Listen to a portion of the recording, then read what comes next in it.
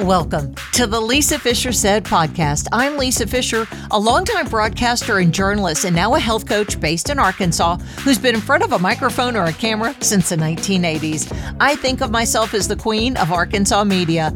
I started this podcast in 2020 to help you live a better life.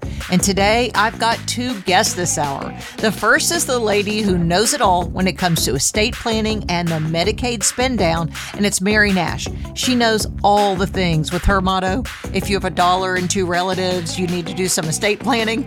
And she has her dog with her in the interview. It's so cute. Then you'll get to meet Sarah Catherine Gutierrez, who's our own money honey here in the state of Arkansas. And she's the author of But First Save 10. She will help you with the days leading to retirement. It's our financial power hour, and you'll get to meet Mary first and then Sarah Catherine right after this. If you have a dollar and two relatives, how many of you in Arkansas recognize that saying? It's what Mary Nash from the Nash Law Firm says in both her radio and TV ads, and she's saying it today on my podcast. She and her firm are exclusively sponsoring this half hour of the Lisa Fischer Said podcast because it's that important that you listen to this message about what they can do for you at the Nash Law Firm. Maulmaillaw.com is the website, but they're the firm that's big enough to handle anything, small enough to care. Mary's the one who's in the ads with her Puppa Legal. Yeah, isn't that cute? It's paralegal.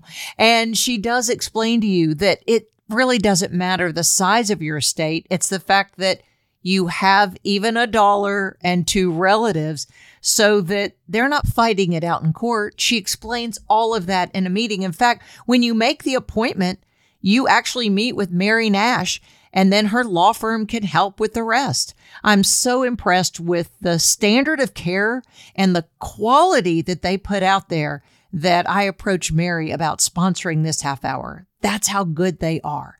You could be a client too. Listen to this half hour and you'll learn more. And then you'll go to the website, which is in the show notes, maulmaillaw.com. She won most talkative in high school, and she has been running her mouth ever since. Welcome to the Lisa Fischer Said podcast with your host, Lisa Fischer. Okay, kids, I want you to gather around the radio because this is where Miss Lisa brought in the expert for you, the expert on estate planning. And I know a lot of listeners are thinking that's what people do when they're old or they're wealthy or they have a million relatives or no. My friend Mary Nash will tell you differently.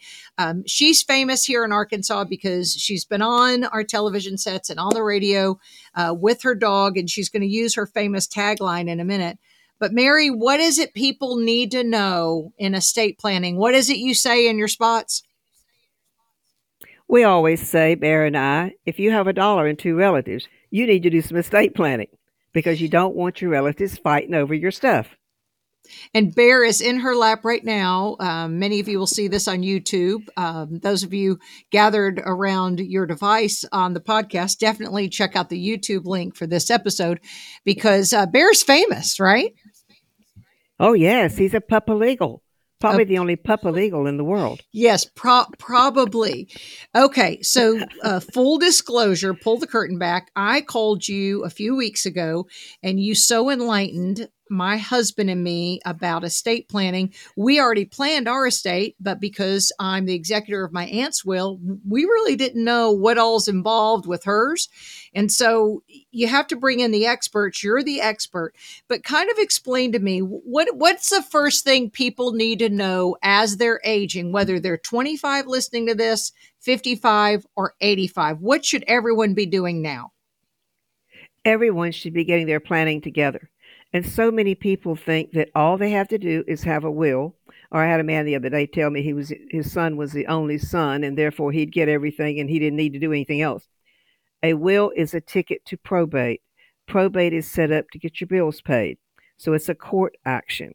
Here in Arkansas, you have to wait 6 months after you run it 2 ads in the newspaper, letting the world know that there may be some claims out there. Well, what do I mean by claims? Well, it might be debts. It might be, you hit somebody's pickup truck and now they're trying to get some money out of it.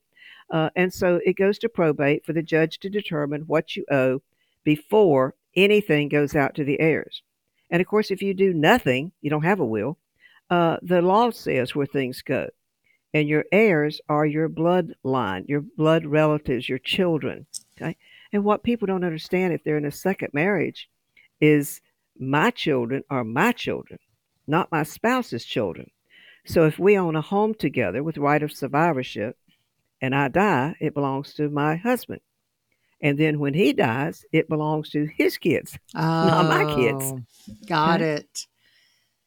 And so So we does have to the do some does the planning. will so if the will is the ticket to probate, does the will start uh, dividing up at that point all property? Everything you own has to go through probate to get to your heirs. Okay. That would be an account that has just my name on it. Okay. It would be my real estate that is deeded in my name. Everything I own has to go through the probate process to change ownership over to my children. I'm assuming that's where it's going to go. Yeah. Okay. And so if I do nothing, I still have to go through the probate process, and then the law says where it goes to my blood children, okay, grandchildren, great grandchildren, down the bloodline. If it is a will, and I say I'm leaving kid number one out because I don't like them anymore, that kid can still come to the court and say, "Mom didn't know what she was doing," or "Mom was Oh. influenced by my sister to leave me out." So I'm going to contest it. Oh, So now we shoot. have a fight in the courts. The How do judge makes you the prove decisions. right? How does child one prove that mom was not of sound mind when a lawyer of sound mind, I assume, wrote it up, signed it, and sealed it and delivered it? Okay. Well, we have to test to make sure that you are of sound mind. I had a client one time who came in, and I was kind of testing her a little bit, and I asked, what do you think of the president? And she started talking, and then she said, and he had, it was at that time, it was Obama, and he had been off on a trip that weekend. This was a Monday. And she said, he's in a wheelchair. She was in her early 90s. And I said, oh, did he get hurt? And she goes, no, he has polio. Mm-hmm. Well, I knew she was not current in time and Mm-hmm. place. We couldn't do any planning for her. So we asked things like, what's your full name? What's your birth date? Where were you born? Do you have children? What are their names? Full names? What are their birth dates? Sometimes even, as we get older, we think, let's see now, what's the date of that kid's birthday? Oh, I, But, I do it now. normally Yeah. we Mhm. can, we make sure that you are current in time and space. You are okay to make decisions for yourself. We usually ask if they come with their son or daughter, we usually ask them to wait out in the lobby until we spend a little time with mom to make sure she's not being influenced by that child. And we ask them, do you want me to bring the child in? Is there anything you need to tell me in advance? And so we go through those tests before we have the client sign anything. Want to make sure that they're competent to do that. And then when they come in to sign, because there's a time and space between the time we talk to them and get the paperwork done, we have them maybe go through some of those things again, confirming. Now, your daughter's name is Matilda, and her middle name is what again? Just confirming those things, right? And then we tell the client, now we're going to spend probably a year getting this from death to distribution. And the client will often, well, I don't want that. I want my kids or grandkids to get this now. Well, then you need to be looking at a living trust. And then we avoid probate if we put everything in the name of the trust.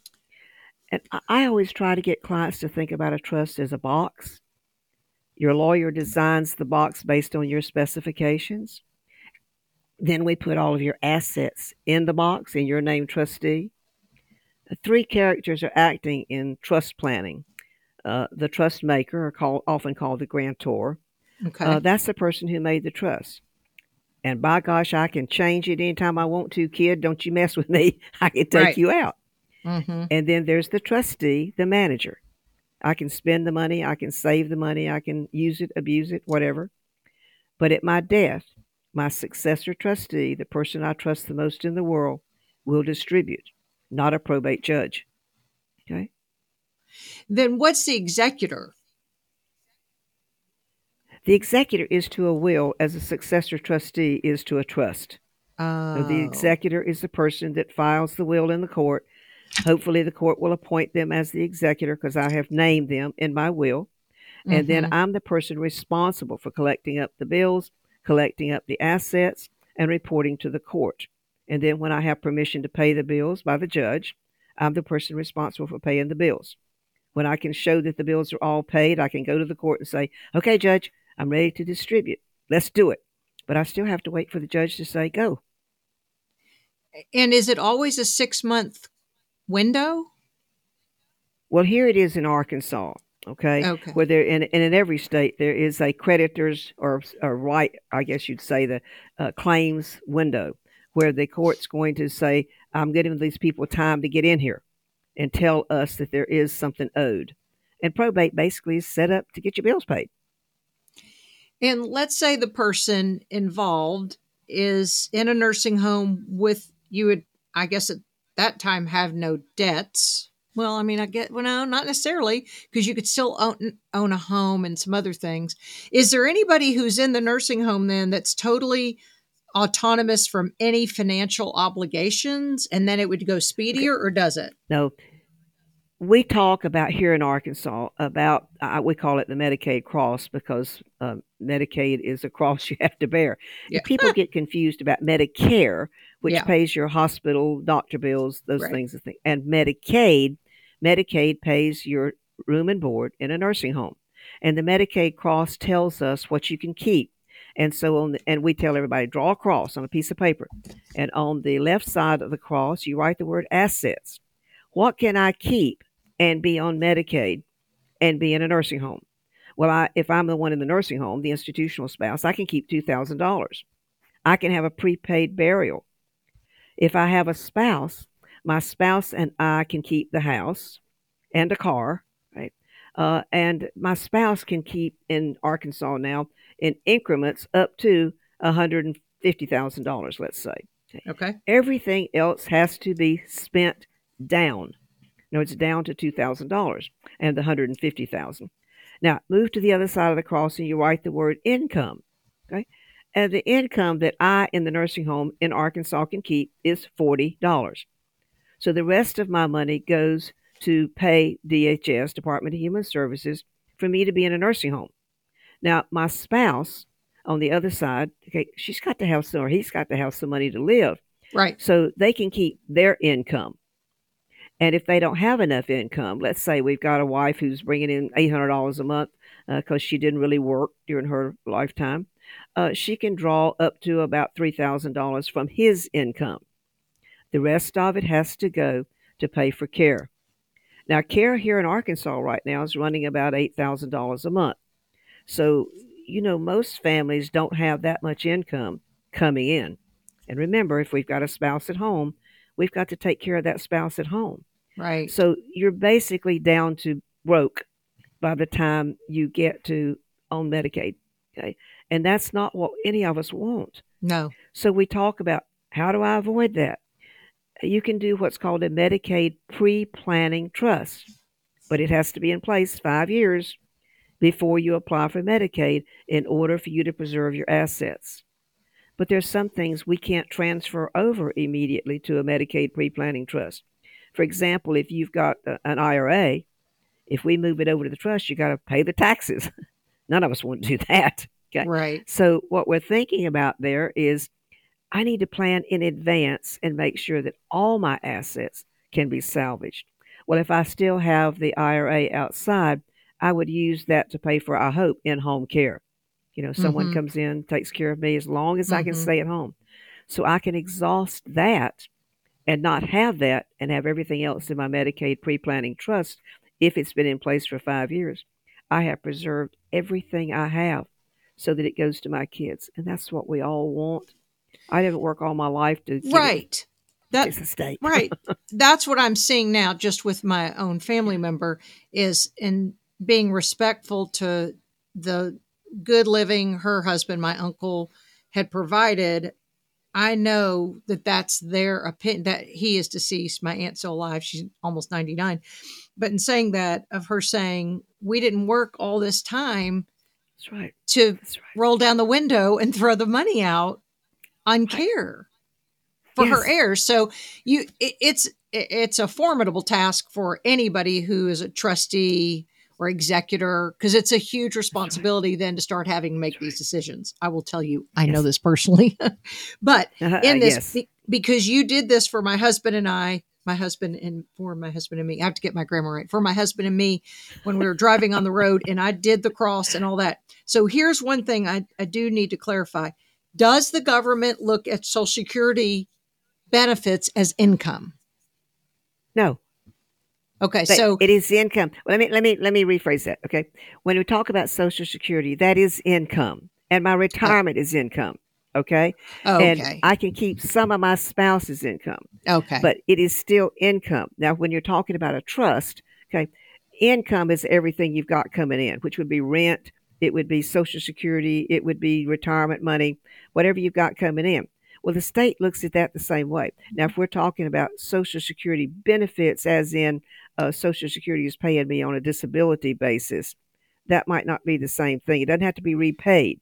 Department of Human Services provides your Medicaid, okay, and that is a recovery benefit in most states, which means when you die, if you go to probate, that is a debt that has to be settled.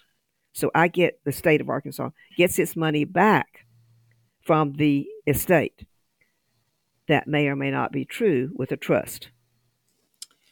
so what do you recommend for people that do living trusts just across the board? Okay. When people come in to see me, no health issues, and they're young, let's say they're in their 30s or 40s, and normally when we have people in their 30s come in, we're dealing with a separate issue. I've got a child who is not yet an adult. Okay? Right. Who's going to raise my child to Yes. adulthood? Okay. Mm-hmm. And that's the guardian. Okay. Who's going to handle my child's money? We like to separate those two so that the person who is the guardian is not buying a house for all the whole them and the kids to live in, as we had Right. happen one time, Mm-hmm. and buying themselves a new Escalade to drive their kids and these kids back and Mm-hmm. forth to school. So we're trying to separate the money from the children. So I've got a financial person, maybe it's Uncle John, okay, Mm-hmm. and I've got Grandma Sue raising the kid. So Grandma says, John, I need money for tuition. Okay, yes, Mm-hmm. Mom, I'll write a check for that. I need money for school clothes. I'll write a check for that. Now a kid's 16. John, I need money to send the kid back and forth to school because they need a car. Okay, I can do Mm-hmm. that. You're using the money for the benefit of the child. Okay, because Grandma's raising the child. So we got Mm-hmm. that issue to deal with. Okay, if we have young children. So that's why we recommend, oh God, please, every young parent, the minute you have a baby, get in here and let's make some decisions about who's going to raise the child, who's going to handle their money. Okay. Then we move to people that are a little more established. You know, my child's in college, or my child's now an adult, has children of their own. And I always say, you know, as a grandmother myself, if I'd have figured out how to have the grandkid, I wouldn't have had the kids. Hear, You know, hear, preach. It's amazing. We should have never had kids, just had yeah. grandkids. Except I said that one time to a client who looked at me and said, "And where would you send them when you got tired of them?" I said, "Oh, I didn't think about that." That's true. The parents are, I forget, I take it back. Parents are very valuable. Yeah, it's very valuable. Okay. But what you're talking about here is, okay, I've got kids now that are adults. Maybe they're not responsible adults, you Right. know. Right. I have a wonderful 25-year-old grandson who's very responsible, but he's not through school yet, and he's not Right. completely settled into his career. So I have his set up so that at age 30, he gets 5% every year. I can change that anytime I want to, because a revocable living trust, not the Medicaid pre-planning trust, a revocable living trust, which we use for almost everybody except someone worried about nursing home. Okay, Right. I see now. I'm going to set it up so that it goes to my son, my daughter, and my grandson, and I can change my mind anytime he shows me that he's responsible enough to handle it all. Otherwise, I can spill it out to him in little droplets and make him earn $35,000 a year W-2 or 1099 income before he gets anything. Right. And I told him that when he was 15, and he said, "Are you kidding me? Nobody makes that kind of money." So Oh, isn't that now cute? now that he's making that kind of money, it's Right. working out just fine for him. Right. You know, but you can put rules on it. I don't want my kid to spend it. I might have a child that has an addiction of some Well, sort. that's I want what to I'm thinking spill it of. out. Well, let's say you write this up. You know, I say it more as a grandparent because my kids are fine. But let's say I write it up and then I see that my grandchildren were involved or named in it, but then I'm seeing, and mine are 5 and 3, but at some point when they're 25 and 23, there might be addiction, or they may have married Yes. somebody that I'm worried about, you know, my Yes. my Yes. assets, my what I've worked hard for. Then you can go in then at any time and say, you know what, we're gonna put the pause button on that one kid, and we're gonna write in a caveat or something. That's right. It's a revocable living trust. I Okay, can amend it at any time. Okay. all right. So I left it, let's pretend I left it to my two children with the Uh huh. understanding that when I died, they would leave it to their children. In other words, I Uh huh. dictated that. All right. Mm-hmm. And then I start watching my grandchild uh, go in the wrong direction. Uh huh. Okay. Picking the wrong people to Right. associate with. I can come back and amend the trust and restrict what that child gets or grandchild gets. And we use the age of 30 kind of as our golden rule. If I have a grandchild under the age of 30 and parent dies, I have another, and usually it's one of the aunts or uncles, manage that child's money until they turn 30, meeting their needs. What are my needs? Well, I need money for tuition. Right. I need tires for my car. Okay. I need anything but a Dodge Hellcat that's $80,000. Right. And so I can go to my aunt or uncle, who is my trustee from my trust that I got from my grandparents through my father. Okay, and say, I need tires for my car. I need tuition. I need books. Can you help me? Need. It's not control. They can't go and demand. They can go and ask. Then at age 30, if they are not into some sort of something like drugs or alcohol, or Uh huh. maybe, a good person, they Mm-hmm. come to the uncle and they say, Uncle John, can I have my trust now to manage? And Uncle John says, oh God, I never thought you'd get to 30. Yes, here it is. Go. Yes. Yes. Or he says, son, we've been using this money to pay for drug treatment. You have not recovered. So I'm going to hold on to this. And we make that arbitrary. Has to be a compelling reason to hold on to it. But we give them the authority to do that so that we hope the child gets their head together and then we can begin to move forward. But if I see my grandchild has turned out to be a doctor, or he's doing great and moving forward in life, Mm-hmm. I can change that. I can say, whenever I die, he can have it. And that's all there is to it. I Now, don't care. do you have to petition the courts all along the way, like every turn in this, or in some places can the the trustee make decisions based on what the trust subjectively? Yes, because what we're talking about there is we want to meet your needs, whatever those needs are, All right. based on what the trustee thinks are your needs. Okay. Okay, as I said, an $80,000 car might not be a need. Right. Okay, It's not. but I can tell you that. I'm 28 years old. I'm married. I have a child. I'd like to Well, buy a house. yes. Could I have Okay. a down payment? Okay. You know, Yeah. I'm a butthole, so you wouldn't want me in this position because, I would say no to all of it. And my husband would too. So my poor grandchildren they're really going to have to tap dance to get anything. Um, does, does the revocable living trust then change every time? This is what I always thought that, and I don't know if this is right, but we did this for our kids however many years ago. And when we go on a trip, I always text my family and say, Sydney, you get the fur that is the brown one because you have red hair. And I say, Anna Margaret, you get all my silver jewelry because you look better in it. And then they say, Mom, I cannot believe we're having this death conversation every time you leave us. But that's how I feel like the movies have it, that if I didn't spell it out in my revocable living trust, do I have to write it down and give them a record as to who gets what? okay. Now we have in all of our trusts what's called a personal property memorandum. And Okay. so I write down periodically things that I think the children might want. Now, let me just explain to you that, like my son, when you ask your children, is there anything of mine you want? They're going to say, I don't want any of your junk. I got my own junk. Right. But here's the thing about it, and that's why we say if you have a dollar and two relatives, you need to do some estate planning. Right. What we're talking about is what that jewelry that you're wearing right now. I don't want that jewelry. My mother's here, but my mother dies. And I want that more than anything in this world. And I don't want my brother's wife wearing it, and I'll kill him if he gets it. And Exactly. and so what happens here is we write down in our personal property memorandum Okay. where I want my jewelry to go, piece by piece, if necessary. Now kind of tease and say men only have two things, guns and tools, and sometimes fishing and stuff. maybe a Okay. wedding ring and a watch, and that's it. Yeah, maybe. Okay. All right. Mm-hmm. And so when we get past that, everything else belongs to us women. And so I Mm-hmm. want my personal stuff, my jewelry, to go to wherever I want it to go. I sure don't want it to go to my husband's next wife. So, No. I'm going to say, I'm going to say this, my wedding ring to my daughter, Sue. And then you say when. If I die first, my daughter gets these things, these Okay. pieces of jewelry. My husband would write down the same thing. My shotgun to my grandson. If I die first, wife goes and gets it, passes it out. And Okay. then the third category is when we both die. That's when the bedroom set and the truck goes and those things that we don't need anymore. And oftentimes when you ask your children, it's like, oh, that's weird because I'm thinking about mama being dead. That's what my kids were But saying. They're like, this is so yes, that's right. macabre. I can't believe you're bringing Yes, this up. And I go, we're on the road. I don't know. We may go see the Lord. I don't know. that's right. Exactly. But Yeah. if you've written down these pieces, these things, okay, that's a legal instruction. And when the time comes, if you die first, your husband's going to give those things out. If you Okay. die, both of you die, you're gone.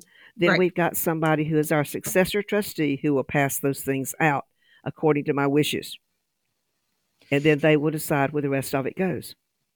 Don't you think that is a valuable thing to do? Again, it's the dollar and two relatives. Even if you think what you have doesn't have a lot of value, it might have sentimental value to those twin That's daughters it. who are going to fight tooth and nail over the blank. Yes, that's it. That's what we're talking about. All right. It doesn't mean anything to me now because mama's here. Right. But the sentimental value of those earrings that you're wearing that you bought at Walmart, okay, is, oh, this is so important. Because if I've got it, I can open my hand at any time and see my sweet mother wearing those earrings. It means the world to me. And if and it's lots of times it's kind of like my sister's husband is now wearing my daddy's watch or something like that, and Uh-huh. I'll kill her. I'm just not going to put up with it. And families break up over this kind of stuff and never speak to each other again. I know You they know? do all the time. And now I'm seeing it. Now Yes. I can understand it. Now that you made this very visual. I know there's a very, very wealthy woman in Little Rock of generational wealth. And I saw her one time and I was talking to her because she's often approached, I'm sure, about her generational wealth. And I said something about, the ashes of her late husband. And she said something that now is making sense to me. She said, yes, I have the urn beside my bed, but I'm sure they'll fight about that too someday. And it's making Yes. me think that maybe things weren't doled out specifically to Yes. each child, and it's a constant source of conflict. Yes.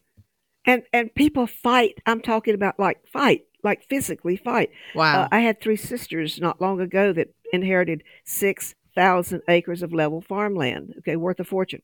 We divided it all up, got the deeds done, everything's fine, Yeah. surveyed, everything's great.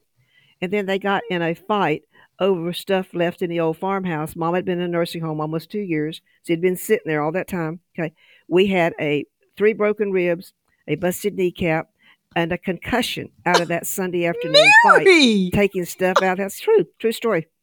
Yeah. And you know what the big fight about, which is where the broken ribs came in? They were Please fighting tell over me. a dough roller. Fighting over a Stop dough it. roller Stop it. that they said Uncle John made, Stop. okay? And it was bought at Walmart. Mary. Uncle John didn't make it at all. Oh, Mary, that's But they the were funniest thing. fighting with each other. That's the Physically funniest thing fighting. I've ever heard. Was that in I know. Arkansas? Yes. I love it. It was in Arkansas. Yeah, I it love was. it. That's the best drop the mic kind of moment I've had in a podcast in a long time because we've got to wrap up anyway, and we can't top that story. I will That always was my best one. I will always remember you, Mary, as the lady who tried to show us that families need to behave. Exactly. And I wrote the book called Greed Made Me Do It, and it's full of stories about people doing this exact same thing to each other. I'm Mary, grateful that I'm an only child. Yeah, right. I am going to put, is your book available still that people can buy it? Oh, yes, it's on Amazon. Okay.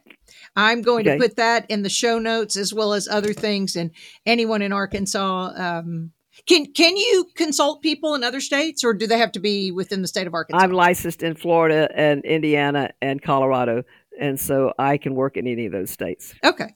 Well, that's you got four great states in the U.S. of A. And Mary Nash can represent you. Mary, you're a delight. I'm glad I've gotten to know you. Where's your pup? What's he called? Your pup legal? Your Papa Legal? Papa yeah, Legal pup. crawled back in his bed and he's asleep, snoring away. Okay. Well, I hope everything works well for the rest of you, and we're going to make you famous, Mary. Thank you so much for being on my podcast. You're a doll, Lisa. I really appreciate you, girl.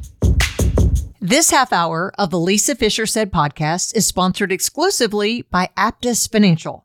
AptusFinancial.com. That's where my guest, Sarah Catherine Gutierrez, is the founder, CEO, and partner of Aptus Financial. She has made a name for herself in the world of not just wealth building like so many do, but hers is smarter. It's of saving for retirement. She's also known as the Lady Splaining Money. She's authored the delightful book, But First Save 10, and she's a freelance financial columnist with our statewide daily. Her firm, Aptus Financial, is committed to helping you save for retirement. So the But First Save 10 principles are where they use that. And then doing things like building an emergency fund, paying off high interest credit card debt, making smart student loan decisions. And one way she's helped me and my family is saving for healthcare emergencies or expenses. And in my case, because I'm not employed by a Fortune 500 company, but my husband is, he has the good health savings account policy. You probably have it too. And she's taught us some things with that. You can go to their website for more information, and someone there can get back with you, but do it today. Learn more about your financial health and secure your financial future with a healthy retirement. Go to aptusfinancial.com. Now we're switching gears, and you're going to meet Sarah Catherine Gutierrez from Aptus Financial, who can help you with retirement planning. Here's Sarah Catherine. Okay, we talked about the spend down, Sarah Catherine, and now, and that's important. That's to prepare for those final years for an aging parent. But look, the rest of us, I mean, I may look old, but I'm not aging as much as I think I am. And we have to get our finances in order. So how do we start preparing, let's say 40s, 50s, and 60s? Let's say someone they haven't done much, or we know the stock market obviously vacillates. And some people have lost their hide, and whether it was 2008 or this last couple of years, it's been rocky. What can people start doing now? Hi, Lisa. Yes, I mean, that's exactly right. It's time. And, I would say step one of reversing a trend of like not having enough savings or anything like that, step one is going to be a mindset shift. Oh, that's good. Mindset is everything. I'm seeing that as I age. I'm seeing mindset is everything. Yeah. And I would love to hear more about like your perspective from health, because I think it's the same that we see on the financial side. But there is a shift that has to happen where this becomes a priority. And here's the deal. I have never seen a more motivated group in our retirement plans and financial wellness programs than people who enter their 50s. To some degree, people in their mid 40s, like kind of in my age group, but certainly there is a mindset shift that is a much easier shift when you are 50 years old and saying, wait, I don't want to have to work the rest of my life. I don't want to have to make decisions in my mid 60s, be able to stop work or work less, or have to cut my lifestyle dramatically. And the coolest thing is that a good 25 or 30% savings rate starting in your 50s, even if you have nothing saved, can actually get you there. And so that's what I would say is, first of all, do you want it? Like, do you want it bad enough? Mm-hmm.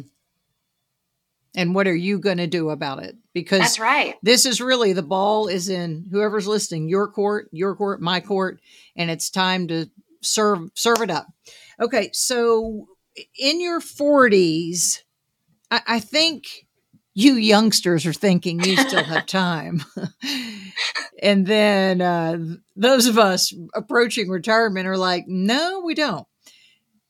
What is it in the do you have then a graph or something financially in the 40s? You said 20 to 25%, right? Is that for 50s or 50s. Is that for the 40s too? Well, so 50s, it's more like a 30%-ish. Okay. Now, if you have some money saved, run a calculator, right? A calculator, there's, NerdWallet has a great one. Vanguard has a great one. Just run a retirement calculator and say like, okay, how much money am I going to need at this lifestyle if I want to continue this lifestyle into retirement, which most people do. And put your age in there, put when you want to stop working or be able to stop working. For a lot of people, that's age 65. And then the calculator will tell you, here's how much money you would need to save starting now every single year to reach that. So in general, if people haven't ever saved, in your 40s, it's going to be 20 to 25%. In your 50s, it's going to be somewhere 30% plus. All right. I'm kind of doing the math there. So this is how we look at it. Those of us who have seen 60, on a birthday cake. My husband always says, this is how much we want to enjoy monthly when we retire. And that's how he's planning. Now we're still depending on Social Security. What do you think about people in their 40s and 50s? Do you think it's a sure bet? Yeah, I think so. So we factor in Social Security to our assumptions. Now, if you make a lot of money, so if you're in that, group that's making $150,000 plus, remember, Social Security is just not going to be as big of an impact on your finances. So, if people who are middle income, luckily for them, catching up is not so hard because Social Security could still be, 50 to 60% replacement on their income. That's just not the case with folks who make a little bit more money. And that's why, especially in this age group, we have to be a lot more careful, Social Security or not, about making sure that we are actually paying ourselves first, putting that money before we spend on anything else into these accounts to make sure that money is there so that we can live. Like you said, I mean, could you imagine if your conversation right now over the dinner table is, how am I going to pay for my medications? How am I going to pay for my rent? How am I going to pay the mortgage that I never paid off by the time I retired? That is not the conversation you want to be having. Imagine, put yourself in your shoes. That's why I would say for listeners, what are the conversations you want to be having? I want to be having a conversation about, how am I going to go visit my kids or grandkids? How can we take a family vacation together and we foot the bill? These are the kinds of conversations that I know I want to be having, not, how do we stretch this fixed income via Social Security until the next month? That's a conversation a lot of people are having to have right now. And it's tough. This sounds like a position of privilege. It does not, but we've always been a family of, you pay cash for cars, but hey, we buy used cars. So we're not buying the latest and greatest. And we're doing that just because we hate interest around here. When do you think it's time to be grown-ups and start saying, you know what, and start looking at paying cash for a used car? Oh my gosh, it's like magical. Okay, so first of all, Lisa, what you just said is let's just all establish it's very un-American of you. So we're supposed to buy frequently, buy new, and we're supposed to take on a lot of debt. So I'm a little afraid that looks like you're well hidden in a shoe closet right now.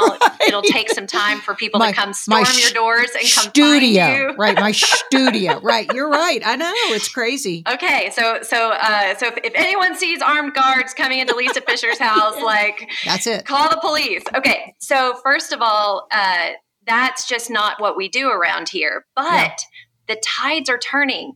I was just talking to a banker last week who said their average rate on a car loan, I hope you're sitting down. It looks like you're sitting down. I'm holding on. 9%. Come on. 9. The age of consumerism, oh my gosh, of buying on debt, of the $65,000 finance card, it's over. So here's what's cool. it was real hard to ask people to save ahead for a car when they could just go get a 0% car loan, right? Like, it was really, really hard. Right. But those days are behind us. But the reason I could tell someone to do it was esoteric. It was like, look, you'll buy less car, because it's harder to save ahead for a car than to just spontaneously see the car you want in the lot. And it says, oh, your car payment's going to be $500. And you're thinking, I'm buying this brand new, awesome Bluetooth, whatever car for $500.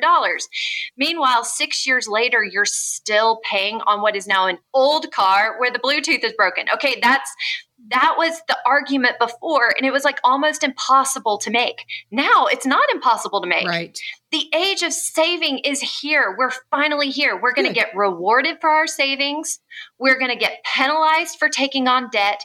And it happened so fast. Like, I don't even think people have caught up to the whiplash, but this is, if you want to enter a mindset of a saver, you've never entered a better time to do it, because people are going to reward you for your savings. You're going to get paid via interest. And you're not even going to be tempted to go buy that car. Who's going to pay 9% interest on a car loan? Are you?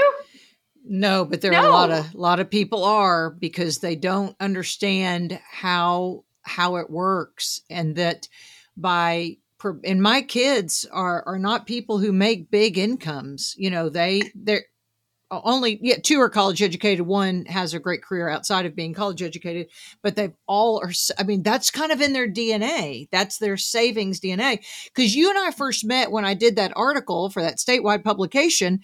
And when I came to you, it was about savers and spenders. And when I was in that editorial meeting and saying, there were even people in that room who didn't have enough cash if their washer and dryer went out. Mm-hmm. And I know they made good money, because a lot of them were in sales. A lot of them were on the editorial staff that doesn't make as much, but then you dial it back, but it's the fact that people for so long were so unprepared. Maybe COVID helped us at that point reevaluate some things. We were home. We were looking at finances because our supplemental income maybe had dropped. I don't know what it was. Well, also the stock market and interest rates. When I built this home, because we're neighbors, I was at I think maybe we're at 2.75%. And now, as you know, home rates are about 7%. Right. So maybe that has turned the tide in consumption. What do you think about that? So I'm hopeful that will be the case, but we're not seeing it just yet. Okay. I think that people are still in the spender mindset. Yeah. And that's going to be a little tough to turn around. It's going to be painful. So in our retirement plans, we're seeing people cashing out. We're seeing people take loans to pay off credit cards. Healthcare costs are going up. So what do you think about cashing out? Because you're penalized. Oh, it's terrible. I mean, obviously it's terrible. No. We're doing what we know to do, which is to say, okay, we need this mindset shift. And we're focusing on building emergency funds now. Build it now. So pay yourself first into retirement. We got to have that. But a lot of people now can go to their HR department and give them their savings account number, and they can actually payroll deduct directly into their own savings account. And that is a powerful tool. As you and I talked about for that magazine, I don't just believe in using motivation to save, because our brains are not known to hang on to motivation. And this is something I bet you could talk about a lot smarter when it comes to health. Yeah. So you have to find ways to circumvent an unmotivated brain 3 months or 4 months down the road. And the key to that is automation. So if you say to yourself, so I was with a woman yesterday, and she was doing just that, setting up her payroll deduction, $50 a pay period into an emergency fund. And then we went the added step of saying, do you want this to happen every single pay period? And we were doing the calculation that this was going to be, over $1,000 saved, pretty quickly. Good, and she was like, I've never had that much money liquid in my life, but this is going to happen. So it's that extra step of automation. So yes, it's the pay yourself first for retirement. And then it's also putting a bulletproof vest around your retirement by having an emergency fund so that you don't even get tempted to take a loan or a withdrawal from that account. And what would that be, behind bears at the zoo, and they keep the money in a honey pot? I mean, what can people do to not get bit? I mean, some people, I'll tell you, like, so first of all, I believe that you start your emergency fund separate from your own bank. So if you have a bank, Smart. At Arvez, like start it at Yeah. AFCU, like, Okay. Federal Credit Union, like start it somewhere else. Or they're great online banks. They're paying a lot of interest right now on accounts. Put it there. So and then throw away the key being your account number. I mean, make it hard to remember how to get that money and try to forget about it. And then you'll find, if you really are an emergency, you will have very fast recall of where you have pots of money. And that bear will find that honey pot. Yeah. Well, here, people listening, tell me, because I'll lose it by the time it's 3:00 today. I always tell my kids, if there's something you want lost, give it to your mother. But if you want something saved, don't give it to me, because I'll never remember. Your book is it But First Save 10? That's right. Yeah. That's right. And so that's your philosophy of whatever you do. It's but first, it's putting something aside. You were saying this before it was cool. Okay. You were saying it in 2019. Did you publish that in 19 or 20? I published it in 2020. So are you saying I'm cool? Oh, you're way cool. I mean, come on. You can salsa dance. You're beautiful. You're smart. You're kind of the perfect woman. You can do math. No, in the book, I'm very clear about my inability to do math well, but I do math well enough to add, which is all you have to do when you're talking about finances. Well, I feel like I got something major out of this, Lisa. If you think I'm cool, then I'll take it. Thank you. No, I think you're very cool. Yeah. So the book is about paying yourself first. That's it. Pay yourself first. And it's for a 23-year-old starting out who didn't get the messages that most of us, she's getting the message to this book that a lot of us didn't get when we were starting our careers, which is no matter what, put your first 10% that you make into an account for your future self, and just have that as a discipline. I mean, it's hard to get excited about retirement at the age of 23 when you're like, gosh, why am I excited about stopping work? I'm excited about starting work. Right. But this is just what we do. So we're just trying to normalize it. Okay. So we're trying to figure that out for 23-year-olds. But in the meantime, how about the 40-year-olds like me and the 50-year-old, like, that didn't get this message? You know what? I'm sorry. I'm sorry to myself. I'm sorry to other people that wasn't something normal. That we now go and we have Save 10 talks to graduating women at most universities here in Arkansas now. Good. And they get a copy of my book. The Women's Foundation of Arkansas is sponsoring this, and it's awesome. And the Department of Ed. It's incredible. But for those of us that didn't get that message, didn't get that book, what do? We bite the bullet. We still pay ourselves first. Yes, we lost years. Yes, we lost compounding in the stock market. But you know what? Best time to plant a tree was 10 years ago. The next best time to plant a tree is today. That's right. So just do it. Well, you and I know that, I mean, those of us on Facebook, those of you who are listening outside of Little Rock, there's a private Facebook group called Little Rock Power Women. And I'm sure, Sarah Catherine, you're on it. And so it's this group that you have to live in Little Rock or Central Arkansas, and we help each other, right? It's quid pro quo. You scratch my back, I scratch yours. But so many times, and I say this now with my serious face, there are women who are saying, I've been married for 30 years. I'm going through a divorce. I'm left with nothing. I have a child. He has the money, or he's going to take half my retirement. My heart skips a beat for those women, because though they may have been told and this isn't any relationship. It's it could be anything, right? Where you didn't have agency over your own money, but you didn't realize it because no one told you needed to have agency or ownership over it.